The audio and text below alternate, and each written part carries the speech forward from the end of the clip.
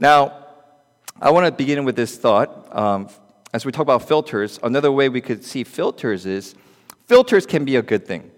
Filters, we need that for coffee. We need filters for water. We need filters for watching movies. When you have children and they start growing up, rated G was cute, PG-13, you're like, honey, we need to start filtering some of this stuff.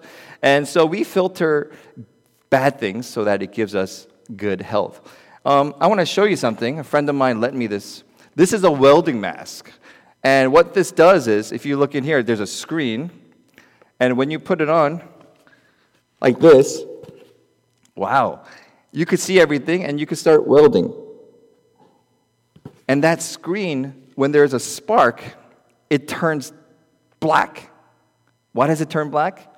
It's blocking out the harmful sparks that would ruin your eyes.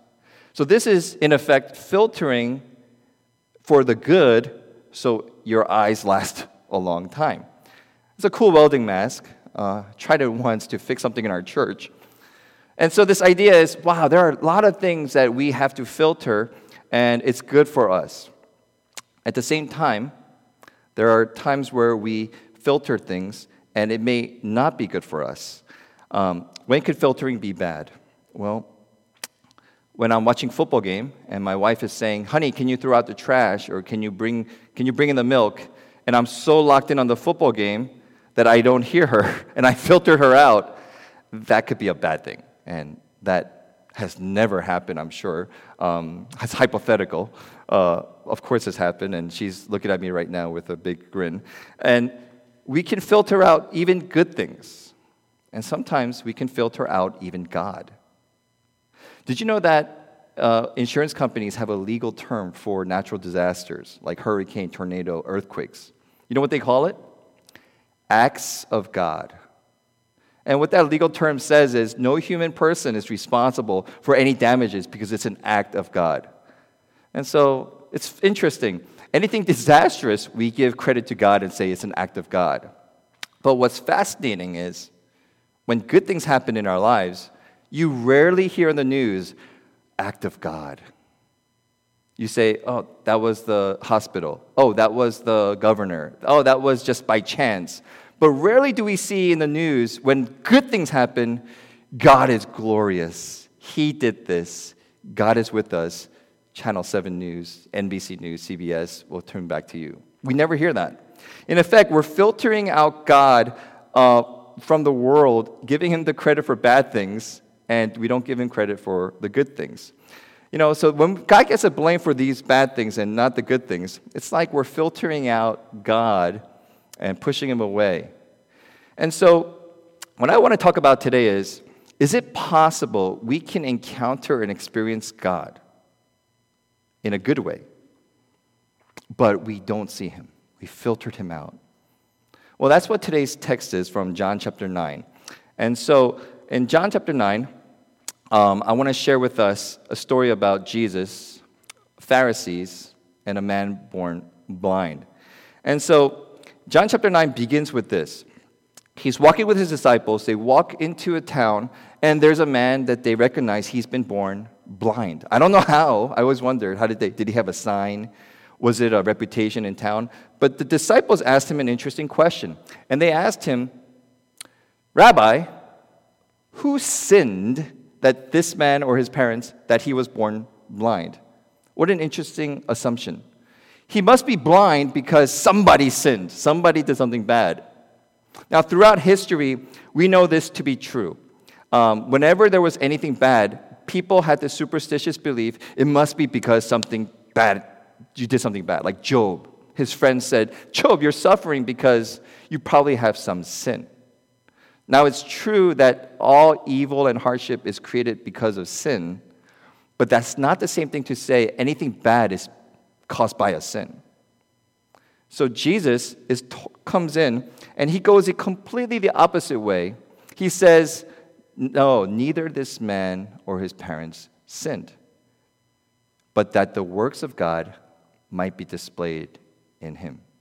One thing I just want to share is some people are seeing this coronavirus pandemic and they're saying, oh, it's because we've been evil, we need to repent. And that's true, we do need to repent.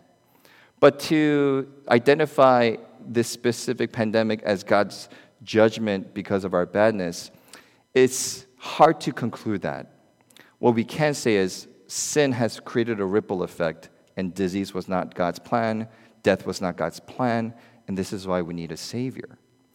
And so Jesus is saying here, neither this man's sin nor his parents' sin caused a blindness, but this is going to happen for a purpose. Now catch that. We have to see that even in bad times, God can bring out great things for his glory, and that's exactly what he's trying to do. So Jesus spits and puts mud on his eyes. Did you catch that? So he's blind. Jesus spits on the ground, makes a little bit of mud pudding, and puts it over his eyes. And then he tells the man, go to the pool of Siloam and wash it off. What's fascinating to me and interesting to me is the man actually did it. So he goes, comes back, and he could see.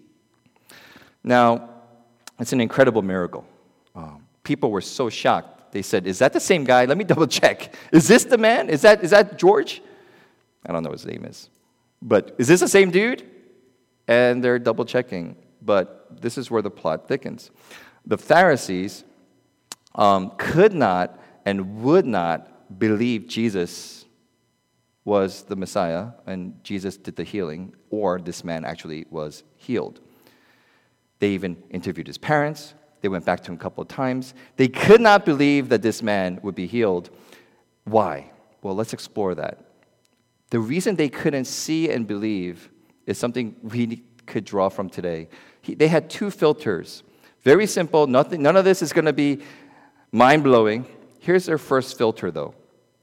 The Pharisees could not believe it and would not believe it, and they could not see Jesus do it because of stubbornness. Stubbornness. No, Mom, I will not clean my room. Nope, you can't make me. I will not eat the broccoli.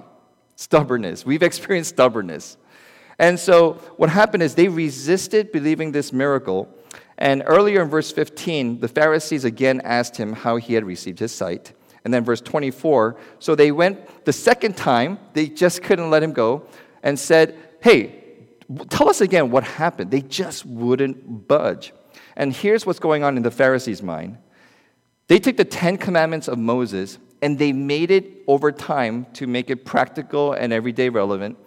They turned it into 613 laws, and they were really good at keeping it.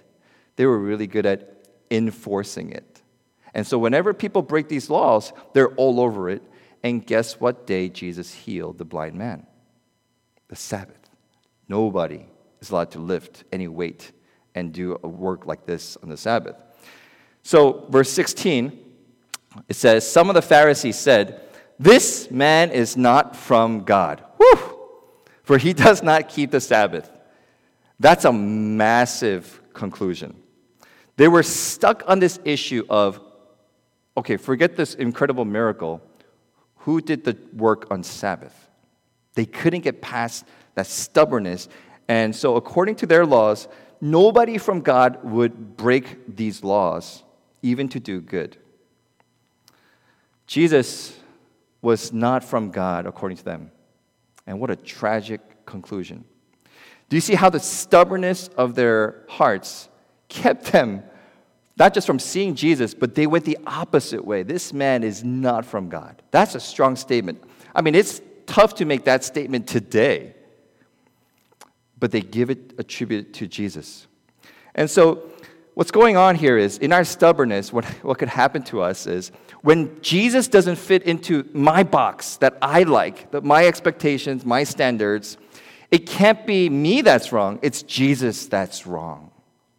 And that's the curse of stubbornness. If we only worship God because he fits neatly into our expectations, he fits neatly into our idea of comfort and what we think life should be, somebody said, you are worshiping a false God. You have created God in your own image. In other words, if God seems to disagree with me and his word disagrees with me, it could be either God's wrong or I'm wrong. And in humility, I think the sensible thing is, let's explore this tension and question it more, rather than saying God must be fake and wrong. And so that disagreement is not a bad thing. It's saying, let's explore what the truth is. Well, they had a second filter, and surprise, surprise, this gets every single one of us, even me, all pastors and all leaders, parents, it's this issue of pride. The second filter that Jesus kept them, Pharisees, from seeing Jesus was his pride. Verse 26, 28, I'll read it for us. They said to him, "What did he do to you?" As Pharisees are talking to the blind man healed. "How did he open your eyes?" He answered them, "I've told you already, and you would not listen because they're stubborn. Why do you want to hear it again? Do you also want to become his disciples?"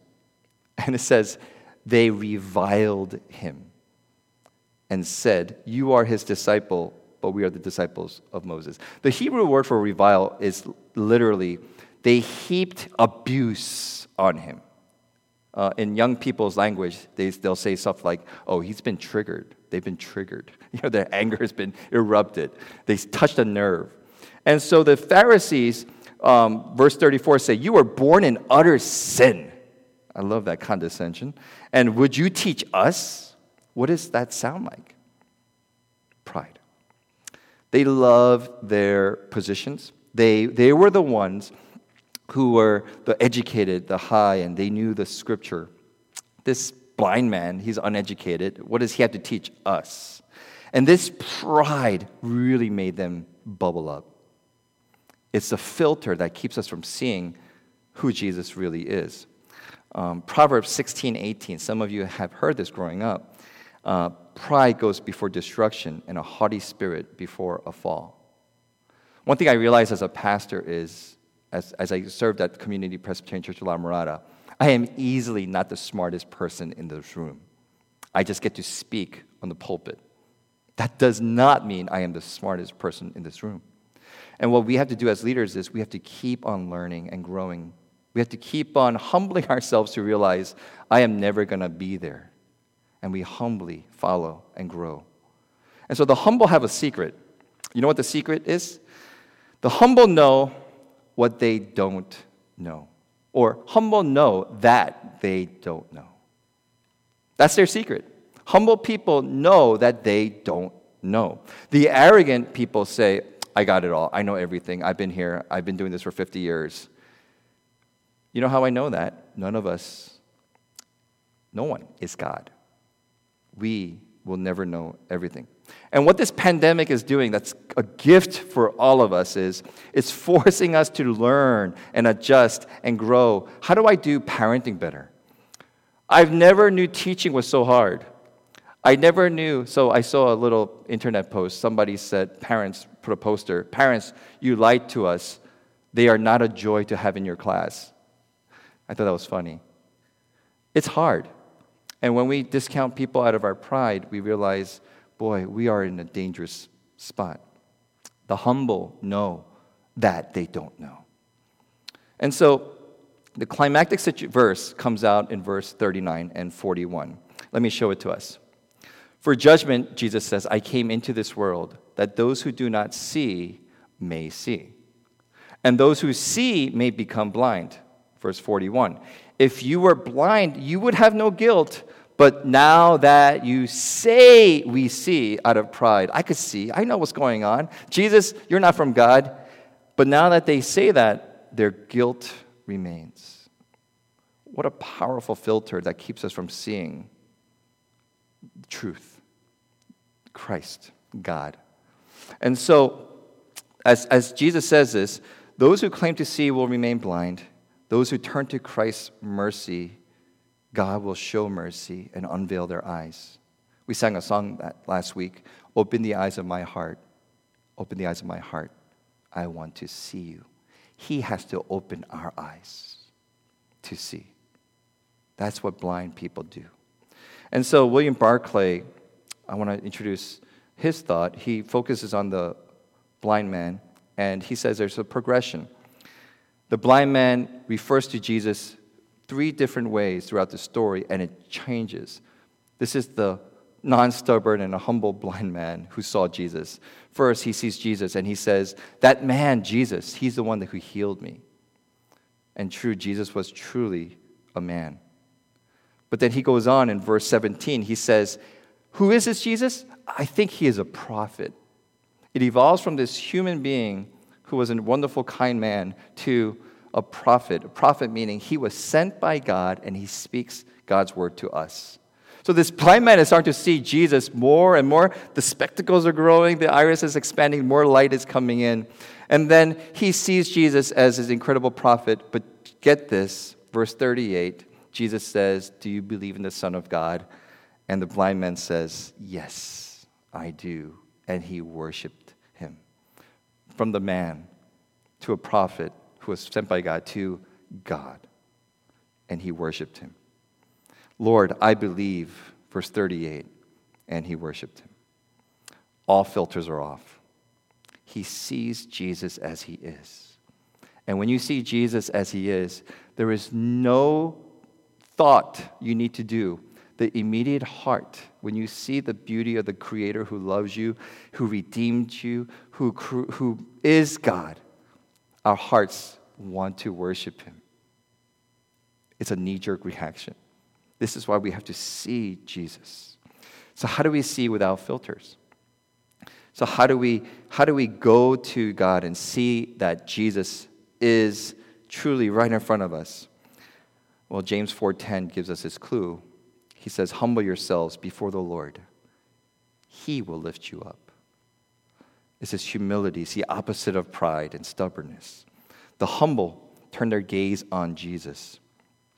John Calvin once said, everybody thinks of themselves as holy and righteous and good until they see Jesus and they are convicted of their sins. And that's exactly what happens. But that's a good thing. Because when you are a sick person and you recognize, I am so sick, where do you go? You go to the doctors. You realize you need mercy. And Jesus is the only one who can open his eyes and wash him of his sin. So I want to wrap, as we kind of land, I want to look at this miracle in a unique way. Jesus spits, makes mud, puts it on his eyes, and he goes to tell him to wash it where? Not at Rite Aid, not at the Jordan River, not at the swimming pool, the pool of Siloam. What's there? The pool of Siloam is very significant. This pool happens to be right next to the temple. And every year at the Feast of Tabernacles, the priests would come out of the temple, draw water from this pool of Siloam, and they would pour it on the altar 7 times, one day for 7 days. And so the water was poured for 7 days to urge, representing God, as you blessed us with this bountiful harvest, bless us again next year. This symbolizes the rain of your blessing and let the harvest grow next year. But it also had a second meaning. Because they were under the oppression of the Roman Empire, they were doing this to say, Lord, send the refreshing freedom and salvation that's in you and deliver us from bondage. And what's interesting is this, that Jesus was trying to point this to us, and he does it in John chapter 7 at the pool of Siloam, at the Feast of Tabernacles. And this is what Jesus says. On the last day of the feast, the great day, Jesus stood up and cried out. So Jesus is, everybody pay attention. Look, I got something important to say. If anyone thirsts, let him come to me. If anyone's blind, let him come to me. If anyone's hungry, let him come to me. But let him come to me and drink. Whoever believes in me, as the scripture has said, out of his heart will flow rivers of living water. What Jesus is saying here is, there's the pool, there's the representation. I want you to know something. The living water is standing right before you. I am the one. I am the deliverer. I am the refreshing water from God. I have been sent by God. And guess what Siloam means? Sent. This is Jesus making a huge statement through this episode with the blind man that only he could see, but the Pharisees couldn't. The proud, the stubborn couldn't. And so Jesus is this living water. So for those who are skeptical about God, here's a final application for us. This text is telling us we don't know what we don't know. And keep on reading, but keep your mind and heart open. So we have to keep looking for clarity. Clarity and sight will come when we humble ourselves before God and say, Lord, show me. This actually happened with one of my children. And she said, I don't know if I believe in God. This was years ago. And I said, that's okay. I know it doesn't matter. I'm not going to force you to believe. But can I ask you for a couple of things? One, ask God, if you're real, keep showing yourself to me. Two, show me that you are real. That's all I want. I didn't, as a pastor, I didn't say, you're a pastor's kid, you better go to church and you better believe. I did not say that. I said, that's okay. Let God open your eyes. Don't stop questioning. He will reveal himself to the humble. And so, the second thing we see is for the church is this, as we wrap up. This time of pandemic, I used to think we need to endure. We're going to get through this. We're going to survive, and we have to get through this. It's a test. And I'm starting to question that. I don't think it's about enduring. I think there's something even more beautiful. We need to see Christ in this pandemic and take our eyes off of ourselves, off of what we lost, off of what we don't have. Grieve, definitely grieve. But when we look to Christ and say, Jesus, where are you in this pandemic? Open my eyes again. We start seeing, like Mr. Rogers said in his neighborhood, when there's tragedy, look for all the helpers that come out. Maybe Jesus is inviting us. Don't just endure. Step in to action. See that I am not impotent. See that I am not a fallible God. Let me empower you to love and to do great things. Church, this is a call to us. We are called to unload our blindfolds of frustration and fear and to step into the calling of Christ and to gaze on him and to trust that with God, Lord, let it come. Use me. Let me go. And so friends, let us be moved to action. And as we look at this church, we don't want to just endure. Because we see Jesus who's unveiled our eyes by dying for us on the cross and rising again. Let us join with him. And let us be a blessing to this world. And let us proclaim the gospel of Christ, who is here for all people. Just one little thought I wanted to say is, there are many people who are blind. Don't give up on them. Pray for them. Love them. It's kindness that leads to repentance. So let us spend more time in prayer for those around us. So at this time, as we wrap up, we want to go into a time of Lord's Supper. And this bread and cup that represents what Jesus has done, this is a restoring and replenishing and a fueling of our faith. And so I want to gather together and just, for those of you who are home, if you have bread and cup and juice, we'd like for you to prepare right now. And at this moment, in this room, people will be getting towards their stations. And let me just share this with us. I'm going to give you a moment to prepare your elements.